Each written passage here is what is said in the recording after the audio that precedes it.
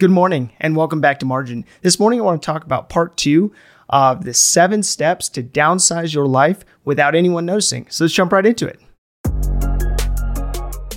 Welcome to the Millennial Margin Podcast. I created this personal finance resource out of necessity as I've watched countless people schedule away, mortgage up, and max out their lives.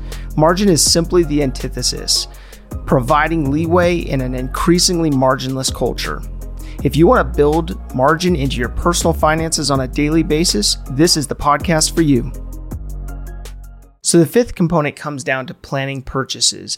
And this one seems obvious, but so many people are focused in on the instant gratification, even on those large purchases. So you may have wanted to update your kitchen, install that pool, or carry out some other plan.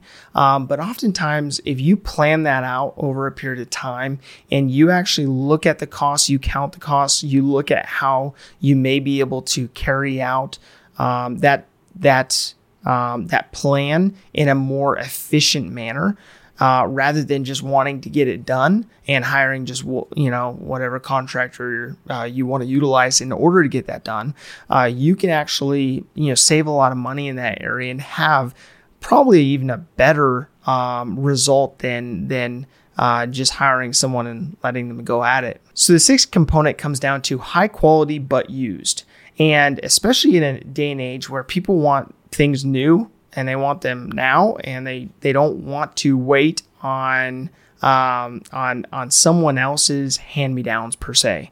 But I found an article that referred to the initial value of even cars, and of course this is the one that gets a bad rap for the depreciation, but rightfully so. And so with that, it says that your car's value decreases around 20 to 30% by the end of the first year. For years 2 to 6, depreciation ranges from 15 to 18% per year.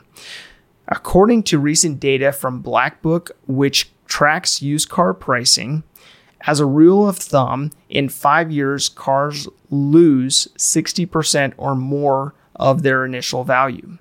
And I'm going to go into car hacks, transportation hacks in a future theme. But for now, I think what's important is to realize that oftentimes we buy that brand new car to have that high profile image.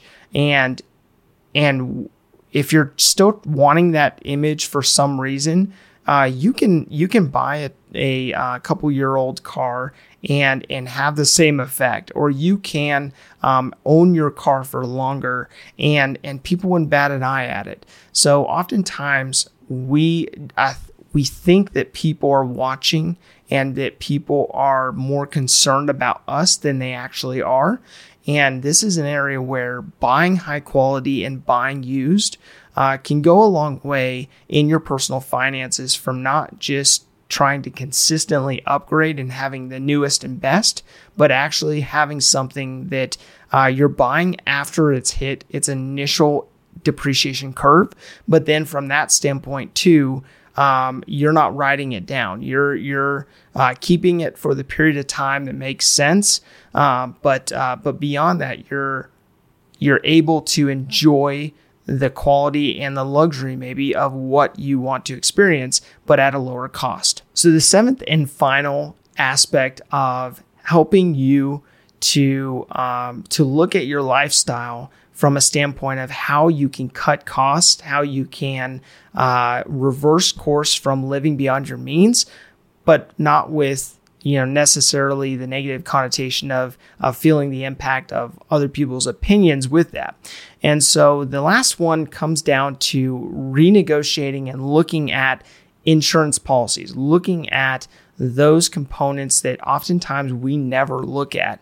And this is another area that I'll go into further in a future theme. But looking at your insurance policies, from your auto insurance to your homeowners or renters insurance to your life insurance or disability, long-term care, all of those types of things are something that you should be evaluating, looking at on a regular basis, so that you can make sure that those are competitive on an ongoing basis. And that is something that's not forward facing. It's not something that other people would see. It's something that you can evaluate and be mindful of, and something that can drive down your costs pretty significantly without necessarily feeling it. So I organized Margin to be a 12-month in-depth transformation process for your personal finances. With that, I focused in on what I call the trifecta. And the trifecta focuses on audit, automate, and augment. So audit is what we're doing right now. We're going through the process of looking at your credit report, looking at things that you may not be accustomed to typically looking at, and looking at those components of your personal finances as they sit right now. Then from that standpoint, you're looking at automating that process so that is built into your life. That's built into something that you would periodically look at and evaluate, and something that you would build into a process. Then from that point, you're looking at augment. Augment is the last component that really focuses on exponentially improving and increasing the margin in your life so that you're focused in on and that you are investing in those things that truly matter most to you, and those things that align with your ultimate vision. So these three aspects, this trifecta, is the approach of moving from defense to offense in your personal finances and growing your personal finances. So my challenge to you today is, what aspects have you maybe moved into prematurely in expanding your life and growing your lifestyle that maybe you can't afford yet?